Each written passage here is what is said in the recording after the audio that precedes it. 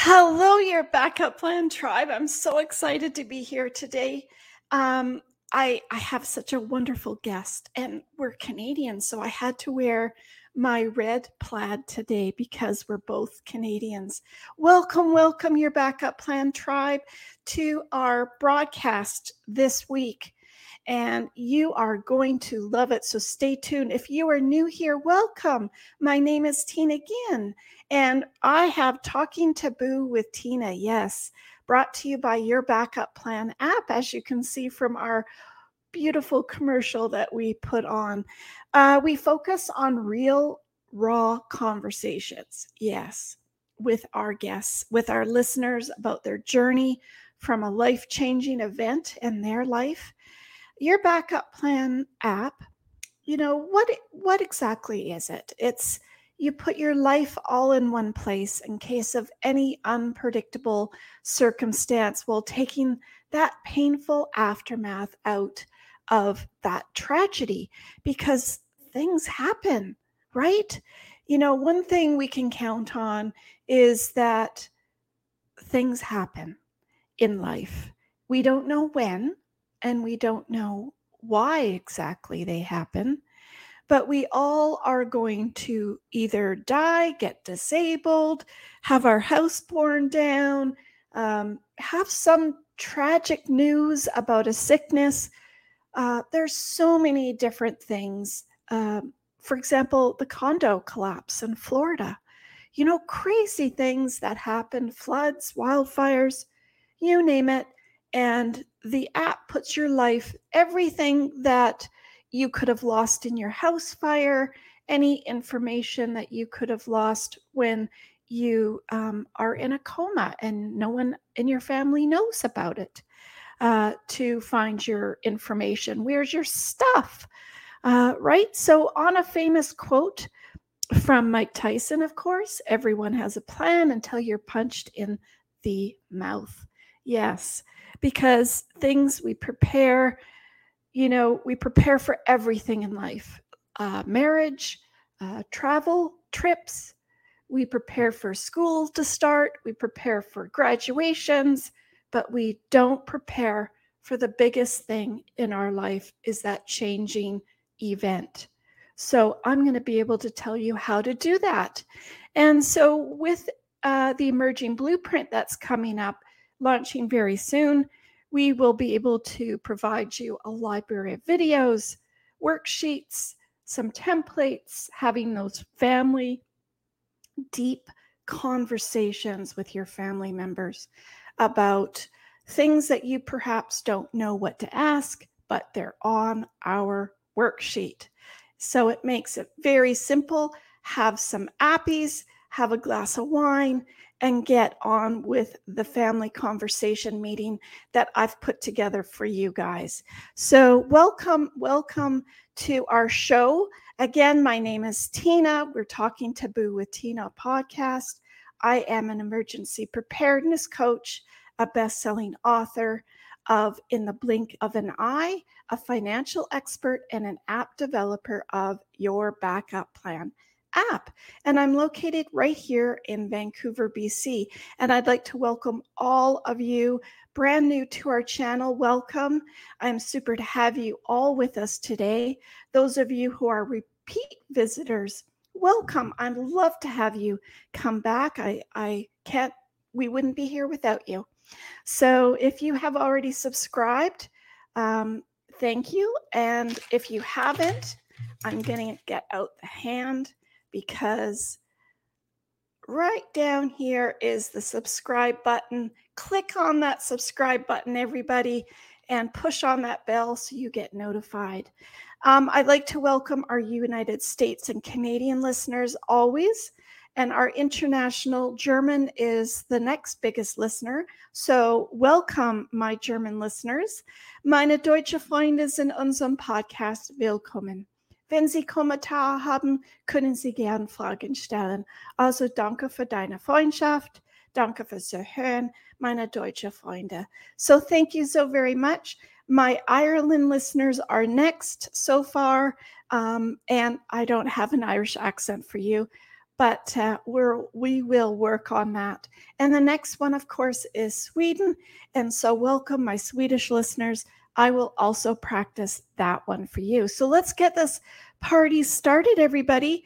If you have found us and are listening to our channel, you are here for a reason. Believe me, if you found us, you are here for a reason. So please like, share, and subscribe so that you can help your family, friends, and even those that you don't like.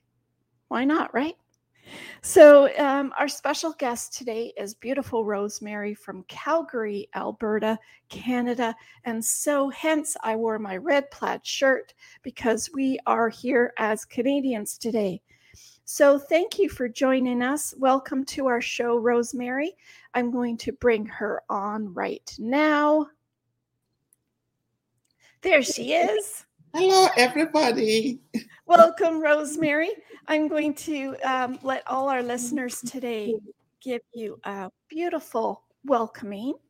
So, Rosemary here, I'm not going to try her last name, but she can tell us what it is. Mupambra. It sounds so easy, but I know I would mess it up. So, Rosemary is the courageous woman who got tired of crying herself to sleep to the grief that she experienced. Our title today for our show is What It Means to Love Again After a Loss. She regained her power to pull back the dark veil of grief, regret that kept her stuck in a pity party mindset. She survived an unresolved and complicated life after losing her husband, her parents, and her brothers. Wow. She realized that the power to change her life was actually within her. Rosemary is a domestic violence survivor, a counselor, a Reiki master, an angelic healer, a speaker, and a relationship coach. Now she's on a mission to face the world and help other individuals to dismantle the chains of grief, of trauma, restart their lives, find purpose, abundance, and peace. That sounds awesome. And she's the author of Exhume or Heal, a widow's memoir, Getting Her Groove Back. That sounds awesome. I don't have that book yet, but I'm definitely going to order it on Amazon.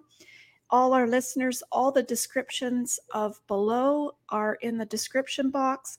All the tags of where to reach Rosemary, myself, and as well as the book and all of her retreats also are below. So welcome, Rosemary. That's quite the little story to start your story off. I'm so excited to bring this to our listeners because, you know, everybody falls into this realm somewhere in their life. Yes. Yeah. Thank you, Tina. It's an honor to be on your show. Thank you. Thank you so much. So where did this all start for you, Rosemary? Where do you think, where did you start, but where did you come to realize? My journey started in 2000 when I lost my husband. He was a victim of circumstances, being in the wrong place at the wrong time, around the wrong people, and he lost his life.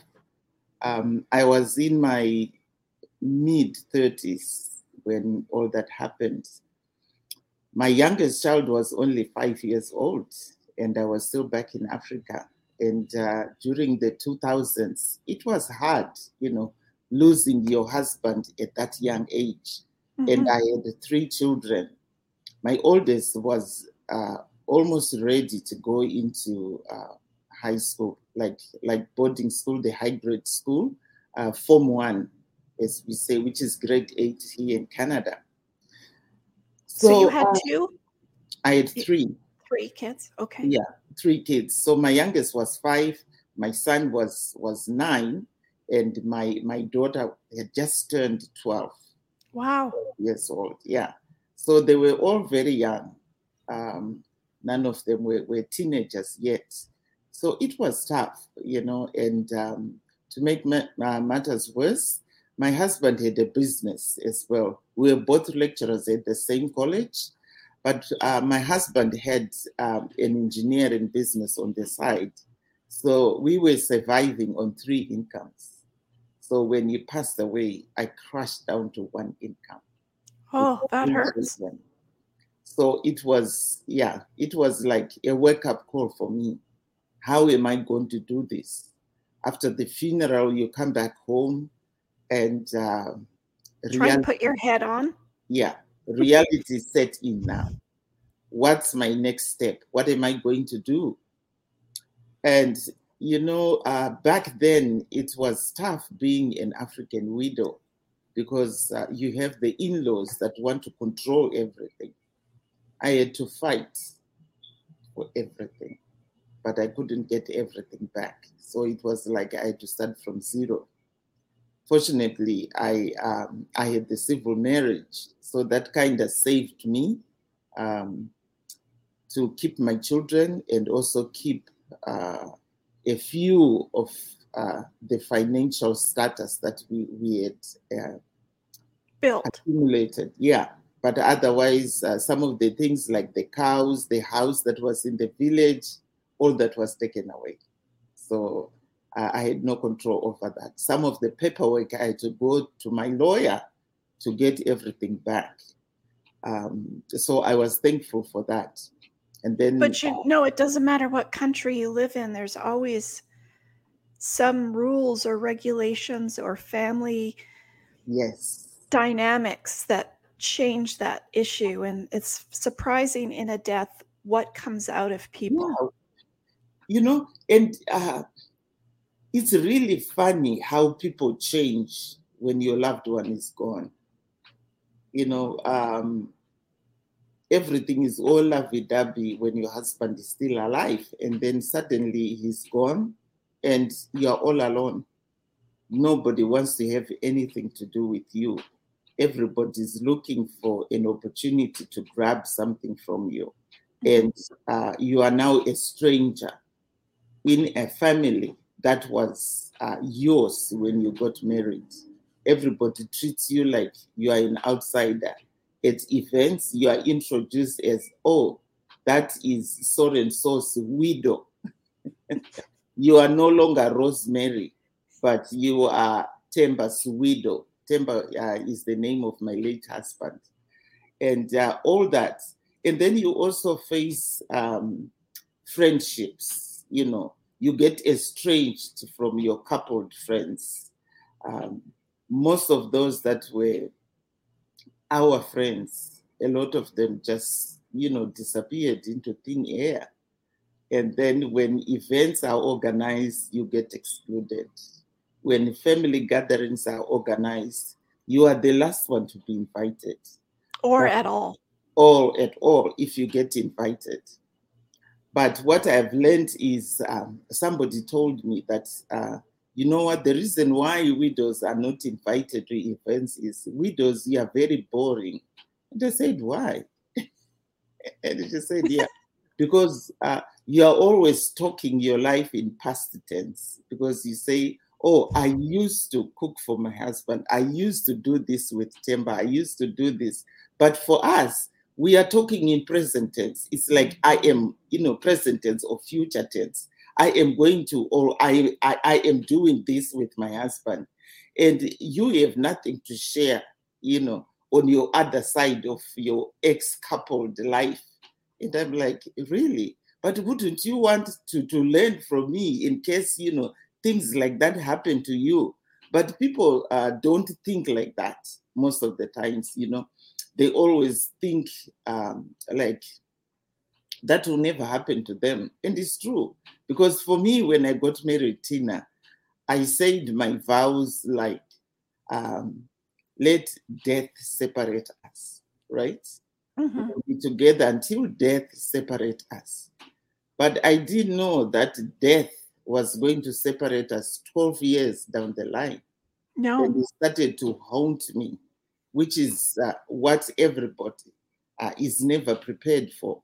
When you get married, Tina, you go and see a pastor, right? And then you get those premarital preparations or the lessons how to live a life as a couple, what to do with your finances, your families, stuff like that. You get prepared for that.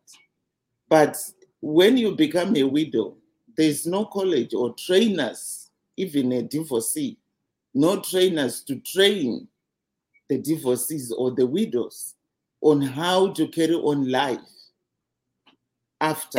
It's like having a baby. They Yeah, prepare you to have it, but yeah. once you After have that, it, I was just like, what do you do with this what do thing you now? do? Yeah, you're on your own. Yeah, so it's like I was on my own, but I was very fortunate that my family, on my family side, my mom, my siblings, and my dad was still alive. They stepped in and they gave me the moral support, the financial support that I needed. I remember one time my dad has to sell, he had to sell 2 or 3 of his goats for me to be able to raise money for my daughter on her first year to go into boarding school, because Temba's pension wasn't out, and it took almost a year for the widow's pension to be released by the government. So all along, I had to scramble on my own. I was also grateful that my dad even had moved in with me to also help me to pick up the kids from school, take them to school, take them to extracurricular activities, which is what my husband used to do. Although we were both lecturing at the same college, we had different schedules. So one of us had the opportunity to go and pick up the kids, take them to school, and do whatever. Right. So my dad moved in. But unfortunately, 2003, 2 years down the line, my dad passed away. Oh. So that was the biggest blow again in my life. So, a question about that. Mm-hmm. Is divorce much different for those listeners out there for what just occurred with you? It sounds so similar to what can occur, because for some women, you don't know what the man has or what they've arranged or what they have document-wise, Yeah. financial-wise. You Mm-hmm. don't know what they have for assets, like it might be farm animals, it might be toys, it might be Sea-Doos or trucks or tractors or any of that kind of stuff. You don't know if they have a business and what that looks like, and can you step into that business? So it's funny because all of this goes around your backup plan. Yes. It prepares you to understand what you both have together as well as what you may have separately, so that you're more clear to step into that role when, and of course, when that time comes. And the problem is we don't know when that time comes. But sorry to interrupt your great story. No, But okay. it sounds so familiar to divorce because your friends leave you, your family changes structure, and people change somehow, even though you're still both there. But I also have a friend whose husband had major strokes, and the same thing goes as well. Yeah. They might be basically a vegetable lying there, but someone has to look after them, and the family all fights. Yes. So, yeah, so sorry to continue on with your story. Yeah. No, it's okay, Tina, and it is very, very relatable. When you get divorced and when you get widowed, it's the same thing. The only difference is in a divorce, the husband is still alive, and he can still be part of the children's life. Not usually your life, but part of the children's lives. Right. You also have a lot of surprises that come along, right? You are also going to be going to court to get what you deserve. The same thing with widows, because now you are also going to be fighting against the in-laws that are or children, older children. That want to grab stuff from you. They want to take everything from the widow. because they want to control the widow now because the husband is gone, especially in our African culture, because the man pays the bride price. So I feel that is what gives them the right to come into the widow's life and try and control everything. Because according to them, the widow is still the family property. That's how I see it. And I've spoken to a lot of widows, and this is the same sentiments that they have. And which, of course, is not right because, imagine if it's your daughter being treated like that. How would you feel? How would you feel? Because when I married my husband, he had nothing. He didn't even have a car. But we worked hard. We bought 2 cars. He started a business. We bought houses. We bought land. And we were also planning to build, on that land. But all that was gone. I remained with 0. I had to start from scratch, which is what a lot of widows still in Africa, even here in Canada. I was talking to a widow a couple of months ago, and she was going through the same thing, where the in-laws were just greedy and insensitive. Instead of them coming in to support her, because she was left with a 2-year-old kid who had some major disabilities. And they overlooked all that, and they still wanted stuff from her. So, it's like it's everywhere. I don't know why people behave the way they do once your loved one is gone. But yes, you feel like, the rag has been pulled off your feet, and you feel like you're falling into this bottomless pit, which is dark, and you don't know when you're going to touch the ground. And it is very true that this is the time when you need your family around. It's so surprising because family has many meanings. Yes. So yes. His side of the family, the part that you're talking about, isn't necessarily your blood family, but it's your marriage family. Yes. Whereas your own family sometimes can also, or siblings, or your own children can also do that same to you. Yes. Yeah. And it's very shocking to me how anybody can have that influence or feel they have that control over when something drastic happens, whether it's divorce, sickness, or death, that things like this occur. And you have to find your strength to overcome it. And when you get divorced, Tina, as I mentioned, you'd expect the in-laws to step in, because I remember when all my brothers died, like my firstborn brother, when he passed away, my dad went to my late brother's home for a month to be with my sister-in-law, to help her pack some stuff, help her to clean the house, and just give her moral support. And we as sisters, we used to go over there to visit her over the weekends, support her with anything that she wanted, and would also invite her to our homes, and she would spend time there. Even up to now, we are still in very good communication with my 3 sister-in-laws. We communicate every time I go back home.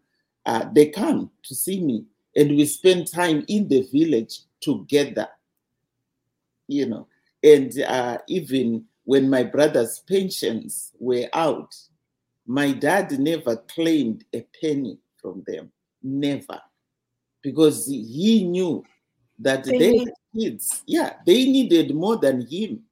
He never demanded anything, and we made it a point that we would support them, not the other way around. My dad would buy chickens, would buy beef, would grind maize back in the village and take it to my sister-in-laws to give them some cornmeal so that they have food for the children. I never got that from my in-laws. I never got that. So when I decided to leave the country finally, I didn't have to tell them that I was leaving the country because I thought, what's the point? They don't communicate with me. And I tried to reach out. I did everything I could, but yeah, it just didn't work. So my mom encouraged me, you need to think about the future of your children. And this was after my dad passed away. And one of my friends that was already in the States said, yeah, I'm going to help you to get a visa to America. She helped me. I got the visa and I left the country. I didn't tell them. They only knew a month later that I had left. And so now they were like, oh yeah, she has abandoned the kids. We knew it, that, as soon as the money for our brother comes out, the pension, the widow's pension came out. But, the inflation in my country was skyrocketing that time. So the little money that was released, I withdrew 13,000, Tina, and I took it to the village to my in-laws. I got home, in the village, and then we cooked a meal, and it was all lovey-dovey until I took the envelope of money and I gave it to my son, and I said, give it to grandma. She got the envelope and she said, what is this? And I said, okay, the widow's pension is out. And so I thought it was best if I would give you something out of it. And then the rest, I'm going to keep it for the children's education and their welfare. And she asked, how much is in there? And so I said about 13,000. Well, 13,000 and more, because there was some change in it as well. And so she took the money out, she looked at it, and she put it back in the envelope. She never said thank you. She put it on the side and she said, where is the rest of the widow's pension? And I said, oh dear. The rest of the widow's pension, what do you mean? She said, when you applied to get this widow's pension, who did you go with? And I said, I went alone. She's like, you were not supposed to do that, and you were not even supposed to touch that money without the presence of your brother-in-laws or your father-in-law. And I'm like, I didn't know I was supposed to come and tell you that I'm going to apply for the widow's pension. It took almost a year because, as soon as your husband dies, and then, because we're at the college is the one that will start the process.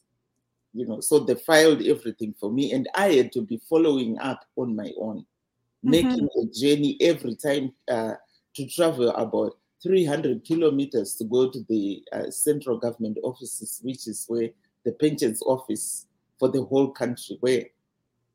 And so I'm sitting there, I'm like, I thought I did the good thing to withdraw this money and even tell you that the pension is out. If I was somebody else, I wouldn't have told you. No. It's just like, well, somehow we were going to know that the pension money is out. Well, you were not even supposed to touch anything. You were supposed to bring the whole payout to us, and you bring your brother-in-law here, and then they would give you what you deserve. The rest, he would keep it, and then you would be going there every month to pick up money for groceries, money for uniforms for the school, money for their welfare. And I'm sitting there, I'm like, wow, I've never heard that before, And instead of you saying thank you, and this is what I get. Wow. And she went on and on until, I just said to her, I think it's enough. I'm sorry that I even decided to come and give you this money. And then my father-in-law was sitting there, and his mouth was also open, like, what's going on? And then he is the one that helped me out, because he interjected and said, no, stop. We are supposed to say thank you, because she did something here that has never been done before. How many widows here in this village have gotten money and never came to the village to give the in-laws some money? She did something which is, commendable. We should thank her. And so he stood up and came and gave me a hug which is very unusual in our African culture, that a father-in-law gives a hug to a daughter-in-law. And he was the one that was apologizing to me. I am so sorry, with what just happened. Thank you so much for the money. And, we are going to use it because we need money for fertilizer and stuff. Because I knew every month we would be sending them money for seeds, money for fertilizer, and money just, to run the homestead. I left there in tears.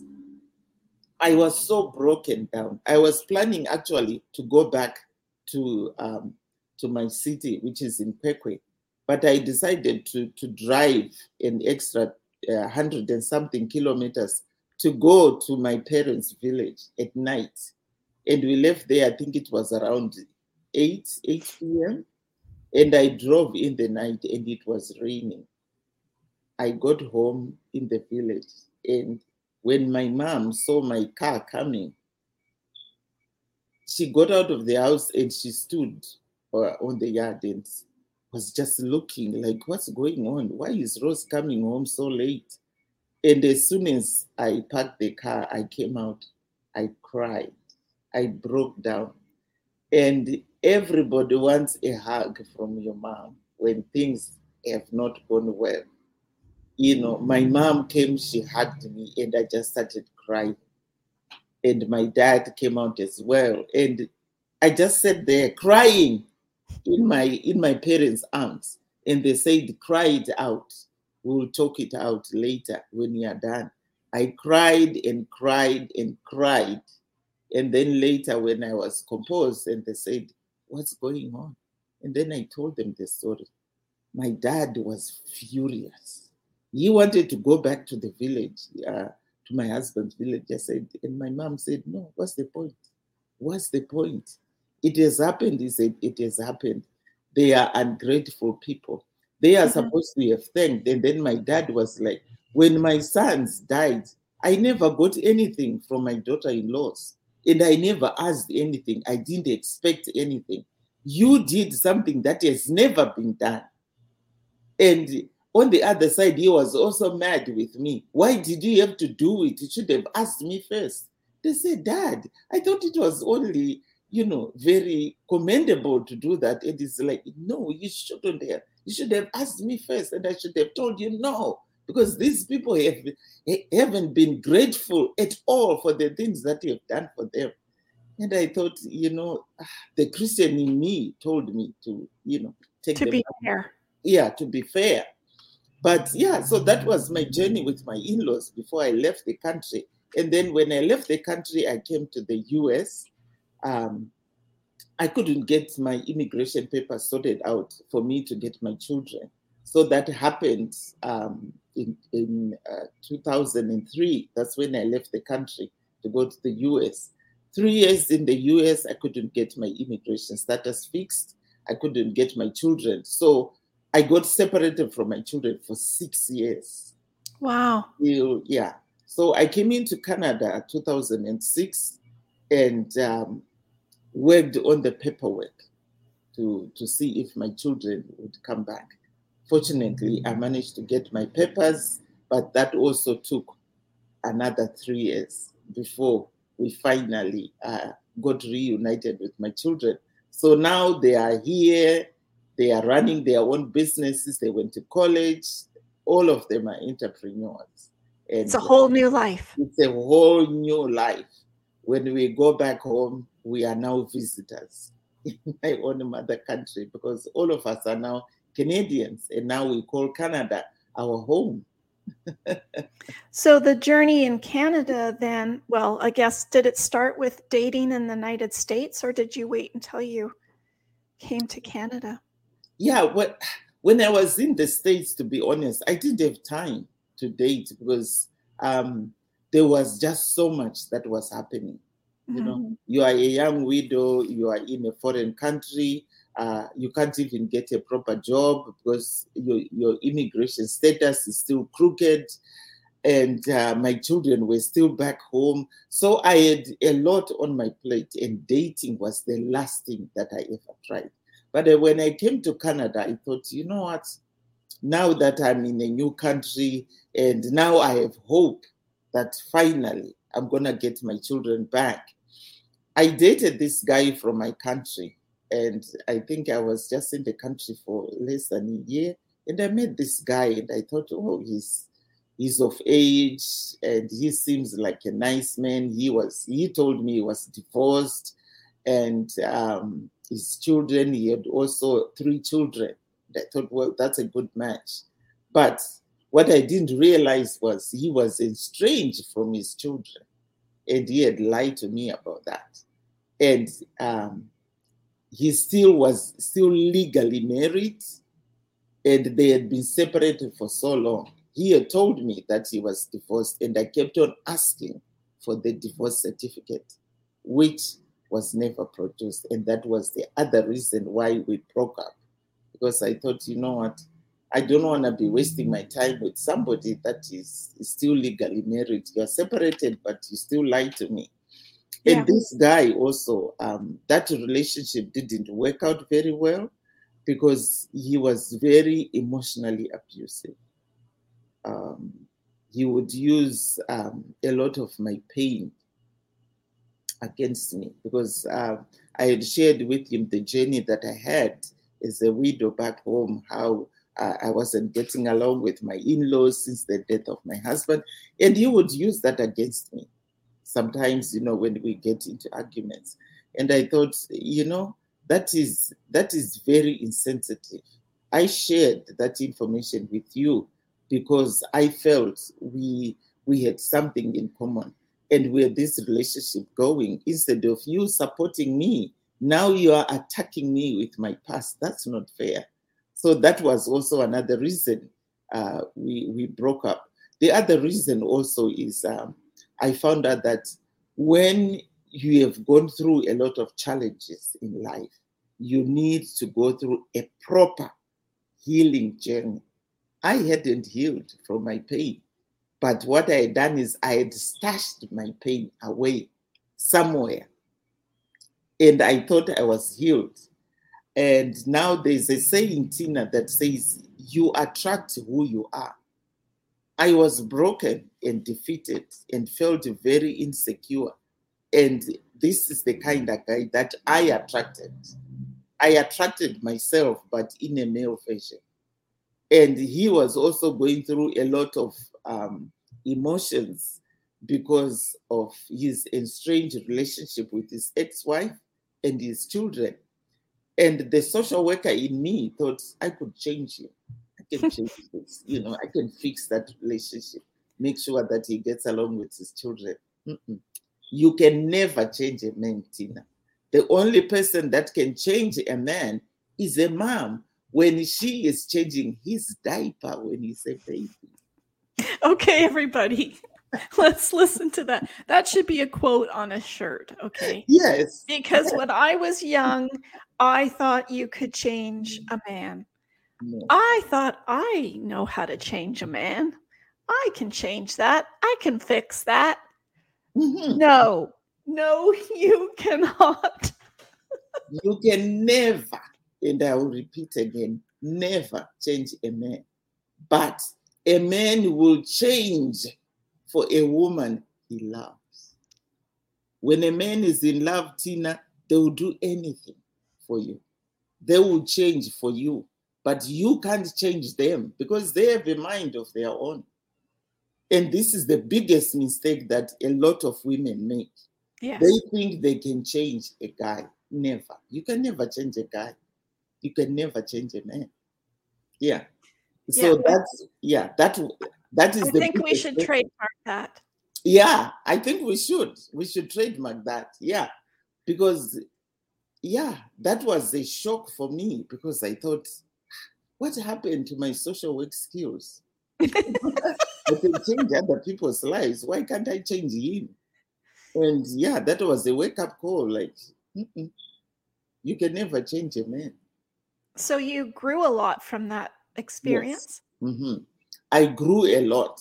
And that is when I realized that I needed to give myself time to heal.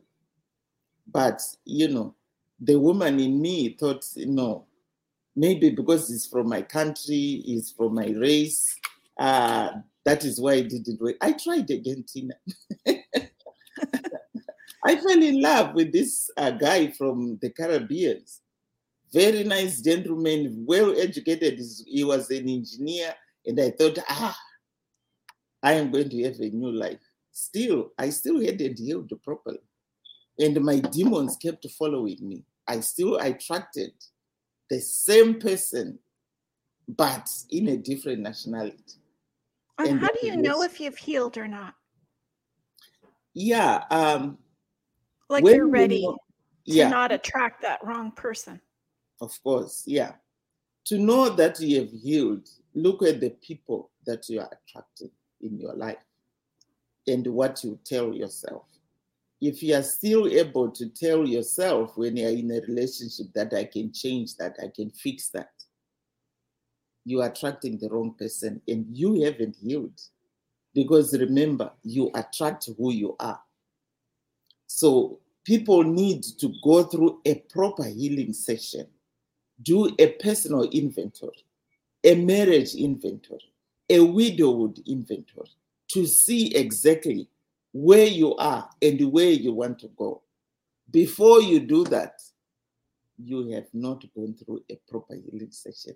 And this is what I specialize in, because it was a wake-up call for me. Yeah.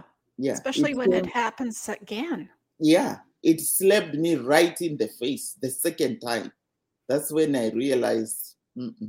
It's like those TikTok. There's a lady on TikTok that stands outside in a big property, and she looks up into the sky and she says, "Universe, okay, I'm done now. It's okay. It's okay. You can leave me alone today." But you got slapped in the face again and said, "You haven't learned your lesson yet, Rosemary." The second time it came, you still haven't learned your lessons. What's wrong with you? But yeah. So most of the times, the other question that we need to ask each other is, what happened to me to be where I am today? That goes really deep. That hurts. Yeah. That's when you start taking out that stuff that really hurts. Unpacking it out. And we need to do it as women. But most of the times, we don't do it because we are busy pulling each other down, busy gossiping about each other instead of facing reality, helping each other when we need each other. Most of the times as women, we don't do that. I have a important question that probably ties into this now. And that is, once you think that you've healed or that you've been working on the healing part, yeah, we all want love. Yeah, we do. So how do you move on? I want to, say move on. You don't really move on, but how do you grow and open up your heart to someone after those experiences and the way that you feel that you've healed? But how do you, open up your heart again? Open up your heart, yeah. Still on the healing journey. When you think you have healed, ask yourself this: can you date yourself? Can you? Can you marry yourself? If you say no, then you need to have a conversation with yourself because you haven't healed. And I think it's one of those questions, Rosemary, where you ask yourself and you give yourself 2 seconds to answer it, because your subconscious can answer it quickly. Yes. But your brain will say, "Oh, I'm okay, Tina." Right? So listen to what your subconscious says, because your subconscious is the reserve bank of all your emotions. The stuff that you don't want people to know, that happened years ago, and you think you solved them. You think you have forgotten them, but your subconscious packs everything away and it will release it in droplets. But when that is still happening, it means there is a big gap between you and your dating life. And that Right. gap needs to be closed. So if the answer is no, I cannot date myself, then go back to the drawing board. Go through a proper healing session.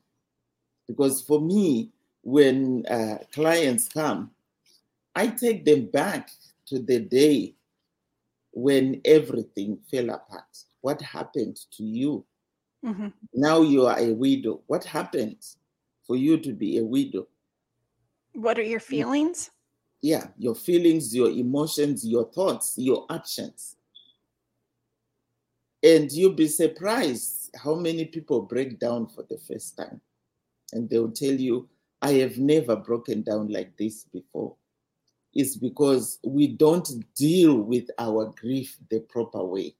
We have been raised, to Stuff hush. it.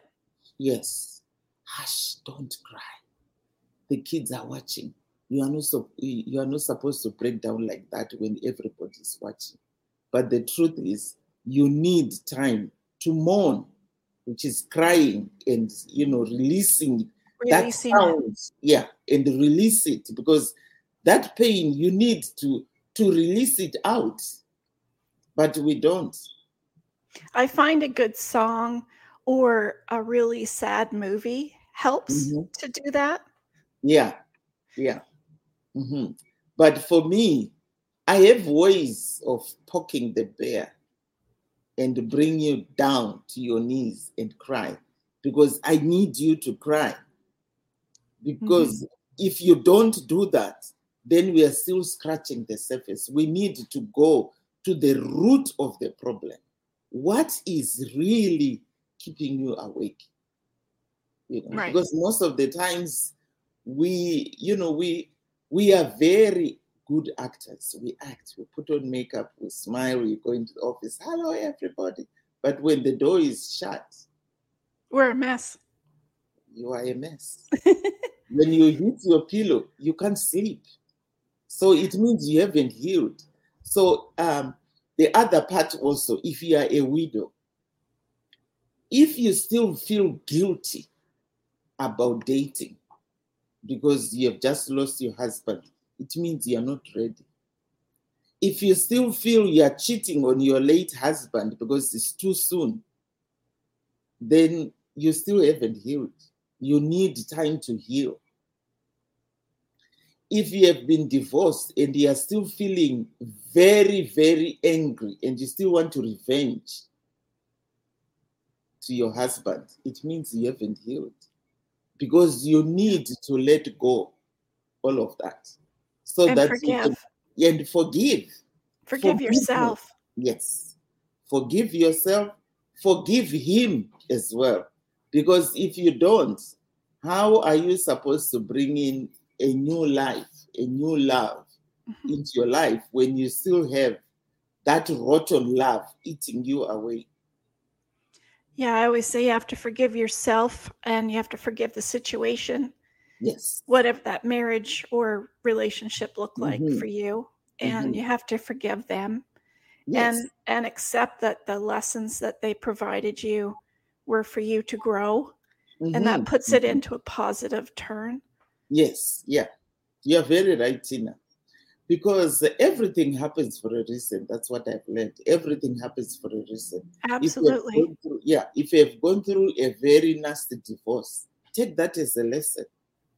Mhm. Take that as a lesson, because the universe is trying to teach you something so that you can help other people. Look at you and I. Yeah. We have gone through hell and back, and Mhm. here we are helping other people that are also walking on the same path blindly. But now we can be their light and Mhm. show them where to go. Absolutely. Um, of course, when you are ready, now that we've, gone through these experiences and the healing process of some sort, how much do you say to that date? we get so excited. We want to go on that first date.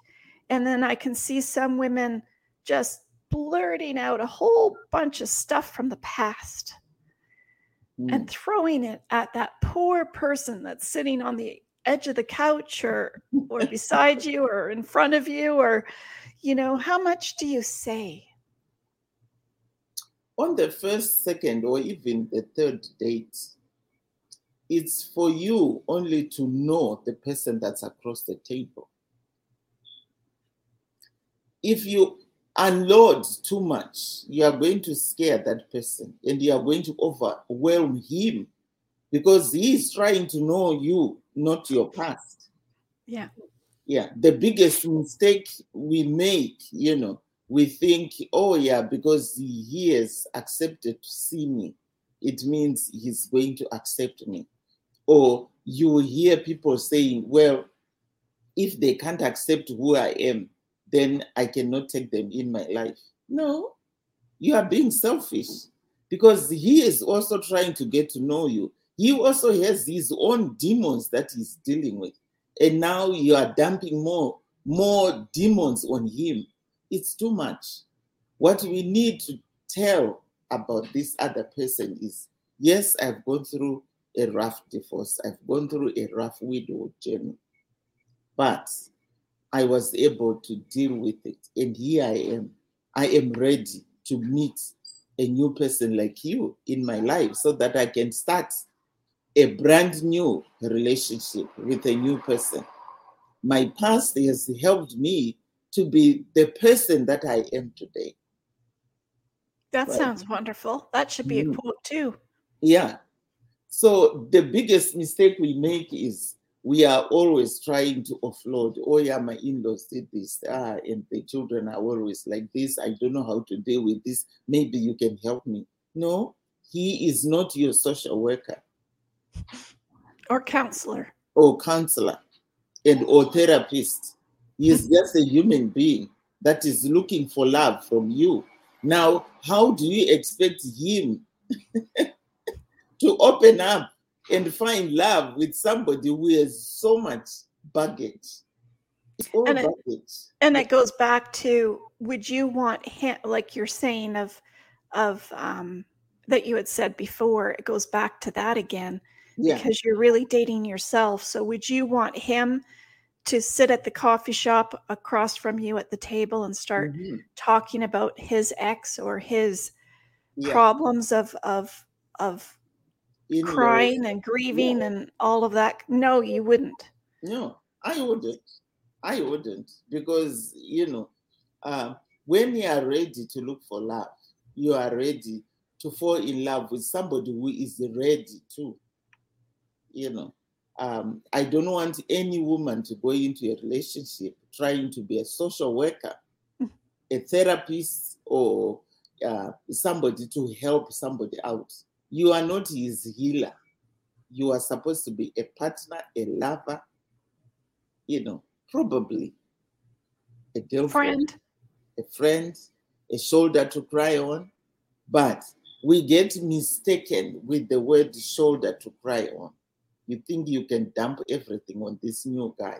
No, you have to do it in bits and pieces. Later on. Yeah, later on. When you share things. Yes, the first few things is for you to get to know who he is without the baggage. Yes, you share the baggage. Yes, I went through a very rough divorce. Enough. Stop there. You don't have to share the A, B until Z. No. If he asks, if he is interested in knowing what exactly happened, then you can share part of it, little by little. Because if you vomit everything on him, you overwhelm him, you scare him, and you run. Well, it'll be like a scary, it's like, oh gosh, I have to deal with this. Like, where do I even start? Yeah, you're correct. Because, you will sit there trying to drink his coffee, and then he's like, wow, do I have to deal with all this too? Do I have to deal with the kids? Do I have to deal with the in-laws? What about his friends? No. I don't have the energy for that. Yeah, excellent. Yeah. And how do you attract that right person? I think we talked about that. That was my question, but you had already mentioned it because you've already healed so that you're more open, you've opened up your heart to love again. And then Mm-hmm. that way you can attract that right person Yeah, and not that's that right. needy person. Mm-hmm. Mm-hmm. Yeah. So for you to attract the right person, it starts with you. How confident are you? What are you showing the world about you? Because a high valued man will look for a high valued woman. The energy that you radiate is what is going to attract the right guy into your life. The law of attraction will help Energy. you. Yes, will help you on that. If you are still under this negative cloud, yes, you are going to attract people that are full of negativity into your life. So we have to learn, forgive and let go. Start attracting brand new energy into your life. And that also includes your friends, the type of friends that you are in, the type of environment, the words that come out of your mouth. What are you saying about yourself? A lot of people are very good at throwing pity parties, and they don't know they are throwing a pity party because they're always feeling sorry for themselves. Oh, you know me, this is what happened. Do you think I'll ever find love? Do you think I'll always do? Is their broken story every time you say hi to them? Yeah, guess what has happened today? You know that guy Around and around and around. around, and it's always the same story over and over. It's exhausting.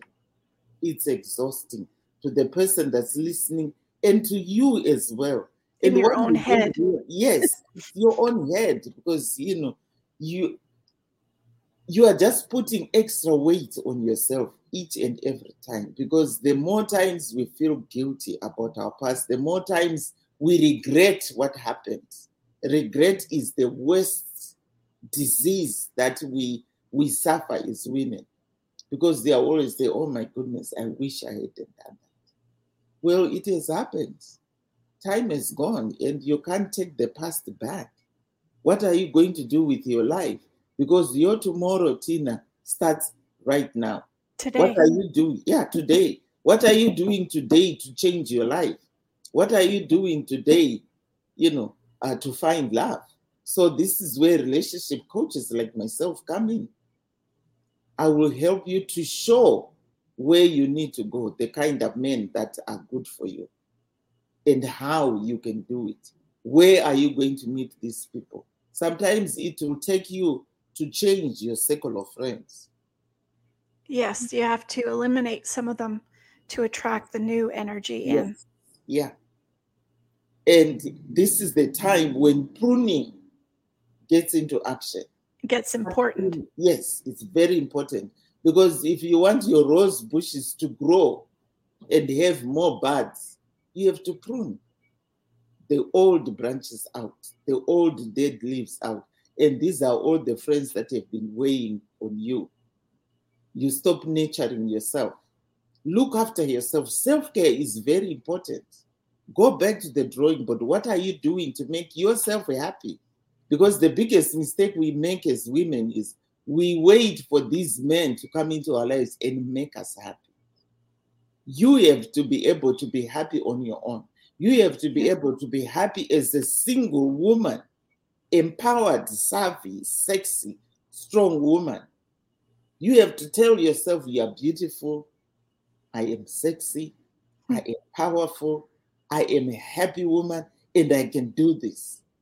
Once you walk out with your head straight on your shoulders, you So it will. could be a man too, of course. It could be Yes. the same way. It also happens, yeah, on the men too. Mhm. They also need to be confident. Most of the times, when I'm out there, even in the supermarket, I can tell from the way a person is walking that he is troubled. This one you need to run. Or they hold themselves, Yes. right? Yeah. And some And then people, when they talk, yeah, Some people, they walk around in a cage. They put themselves in a cage. You surround yourself with all these steel walls. You still haven't opened yourself. And then when you open yourself, you are now in a cage. But there's still bars. People can see you, but they cannot get to you. So you need to bring down those walls so that you can get out of the cage and go into the world and meet new men. I think that would be really fun to actually do for Mhm. any listeners out there, that you could actually, if you feel like you've healed, that you Mhm. could spend a few weeks going to the grocery store, going Yeah. shopping, just getting out there amongst people and start looking at individuals, even if Yeah. you're not going to date them or anything, just individuals, how Mhm. they walk, what they say, how Yeah. they react, how do they, it's all of the different things to Mhm. see if you can take your emotions out of it and really be able to grow Yeah. to. Mhm. Yeah. You're very right. Because sometimes even when you're sitting in a restaurant, check out the way he's treating the serving staff. Or at another table, how Yeah. they react to each other. Mhm. Start looking at Yeah. what Start does. looking at that. I Ask can't get yourself. over the amount of people that sit with their phones and they're out having Yeah. lunch And together. they're having lunch with their boyfriend or their husbands. I was laughing the other day with, my mom was still alive. That was back in 2017. And I said to my mom, look across the other car. I bet those people have been married for a long time. And she said, why do you say that? Because the husband was just sitting like this, looking sternly in front, and the wife was looking the other way. And then when she looks the other way, she gets back to her phone, never looks at the partner. And I thought, these are either in a big fight, something is wrong, or they've been married for a long time, and there is no spark anymore between them. But when you're at a traffic light, that's where you can see. You can see a lot. I see a lot. You can see couples laughing, or the wife has got a hand over to the husband, or vice versa. But you can see that there is a lot of interaction. Then this is a happy couple. But most of the times, you see that the wife is looking out the window on the other side, not even looking at the husband. That's a mistake. That's a mistake. That's a mistake. Because when you're at traffic light, you have a few minutes just to look at each other and smile. But it doesn't happen that way, especially if the relationship is already on the rocks. Yeah. Yeah, and we talk about on the show all the time, and mainly around someone that's passing away, about being present in the Yeah. moment, and that you Mm-hmm. can't be, if you're worried about where all their stuff is, Yeah. where's their bank accounts and where's their finances and where's the key and what does the cat eat.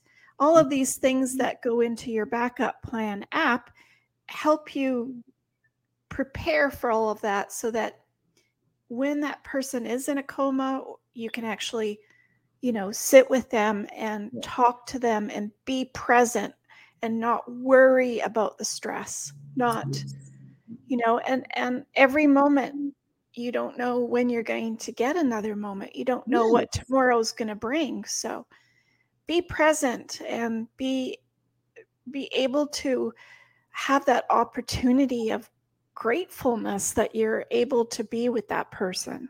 Yeah. Enjoy every moment, because tomorrow is never promised. And I always look back, like when I got married, saying my vows until death do us part. That statement haunted me 12 years later, because Yeah. you never know. Yeah. Yeah. What would you like to say to the listeners out there? I mean, I hate to end this because we're going to have you come back again. I think a whole other topic could be domestic violence. We could do another video on that. We could do another one on grieving, just things to do to grieve, to release. But for today, I think we've really given a lot of people some good thoughts Good thoughts. to Yeah. take and move forward. So, what would you like to say to the listeners for your final message? My final message to the listeners: you could have been divorced, widowed, or heartbroken. There is life after grief. The first thing you need to do: stop regretting, stop feeling guilty about the things that you could have done in the marriage before you got divorced, because yesterday is gone. We can't do anything about it. It's like you can never cry after what do you say, spilled milk. When you spill the milk, it's gone. You can't scoop it back into the cup. Even if you do, you are going to scoop very little of it, including some debris, into that milk. So it's no longer the pure milk. So yesterday is gone. Your today starts now. What are you doing today for your tomorrow? Because the more time you waste feeling guilty, regretting, and feeling sorry for yourself, life is going on with or without you. Healing is a choice. What is your choice today? Throwing pity parties, to me, I call it's a self-destructive behavior, because it's only killing you and not changing the situation. The situation is getting worse right in front of you. You need to be realistic. Look at what is holding you back, what's keeping you awake.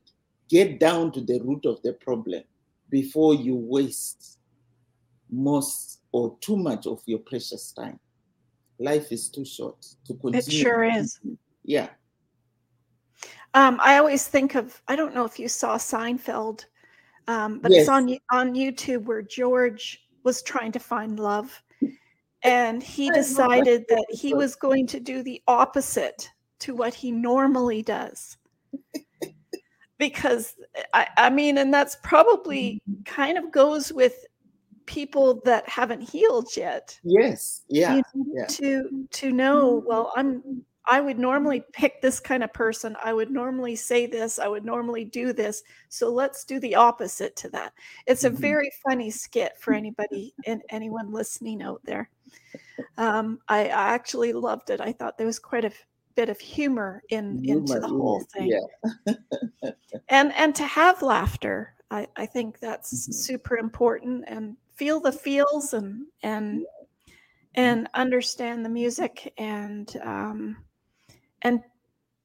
I loved what you said. I think people have to love themselves Yes. first, and to be able to grow some more. Yeah, because you can never love another person much less than you love yourself. Some people say, I love myself, I love God. I mean, some people say that God is you. You are God, I guess. You are God, because you are a God's very precious creation. So how can you love God more when you don't love yourself? Everything starts with you. And loving somebody new coming into your life, how are you going to love them more than you love yourself? Everything comes back to you. Because for them, in order for them to love you, they have to know how much and see how much you love yourself. Because you attract who you are. People, you are special. Yes, yeah. People will love you the way you teach them how. That's really important. Yeah. Because if you are not able to give yourself time to take care of yourself, you go for grooming, get your hair done, get your nails done, go out with your friends, go out to watch movies. You have time just that day just to watch funny movies and laugh. You drive a clean car. I always tell my clients, everything comes back to you. You wake up in the morning, can't even make up your bed. And, okay, what kind of life are you living? Everything. Okay, I'm going to tell you my secret. Check out their car. Yeah. It doesn't even have to be new or special or anything, but check out the inside, The because that inside tells of you the car what they're like. tells you a lot about a person. Even if it's a guy, Tina, I used to do that. When I go out with a guy, I want him to take me for a ride because I want to see the inside of his car. Yeah. Yeah. If you get in there and you need a helmet, it means going to his house, oh my goodness. It's worse than the car. Yeah, it's worse. Yeah. Because we spend so much time in our cars and people don't realize that. Yeah. And if you can't clean up your car becomes your garbage can. Well, Then it's a picture of your life. yeah, it's a picture of your life. Yeah. Then what kind of a home do you come out of if you can't clean your car? And Yeah. a lady for that matter.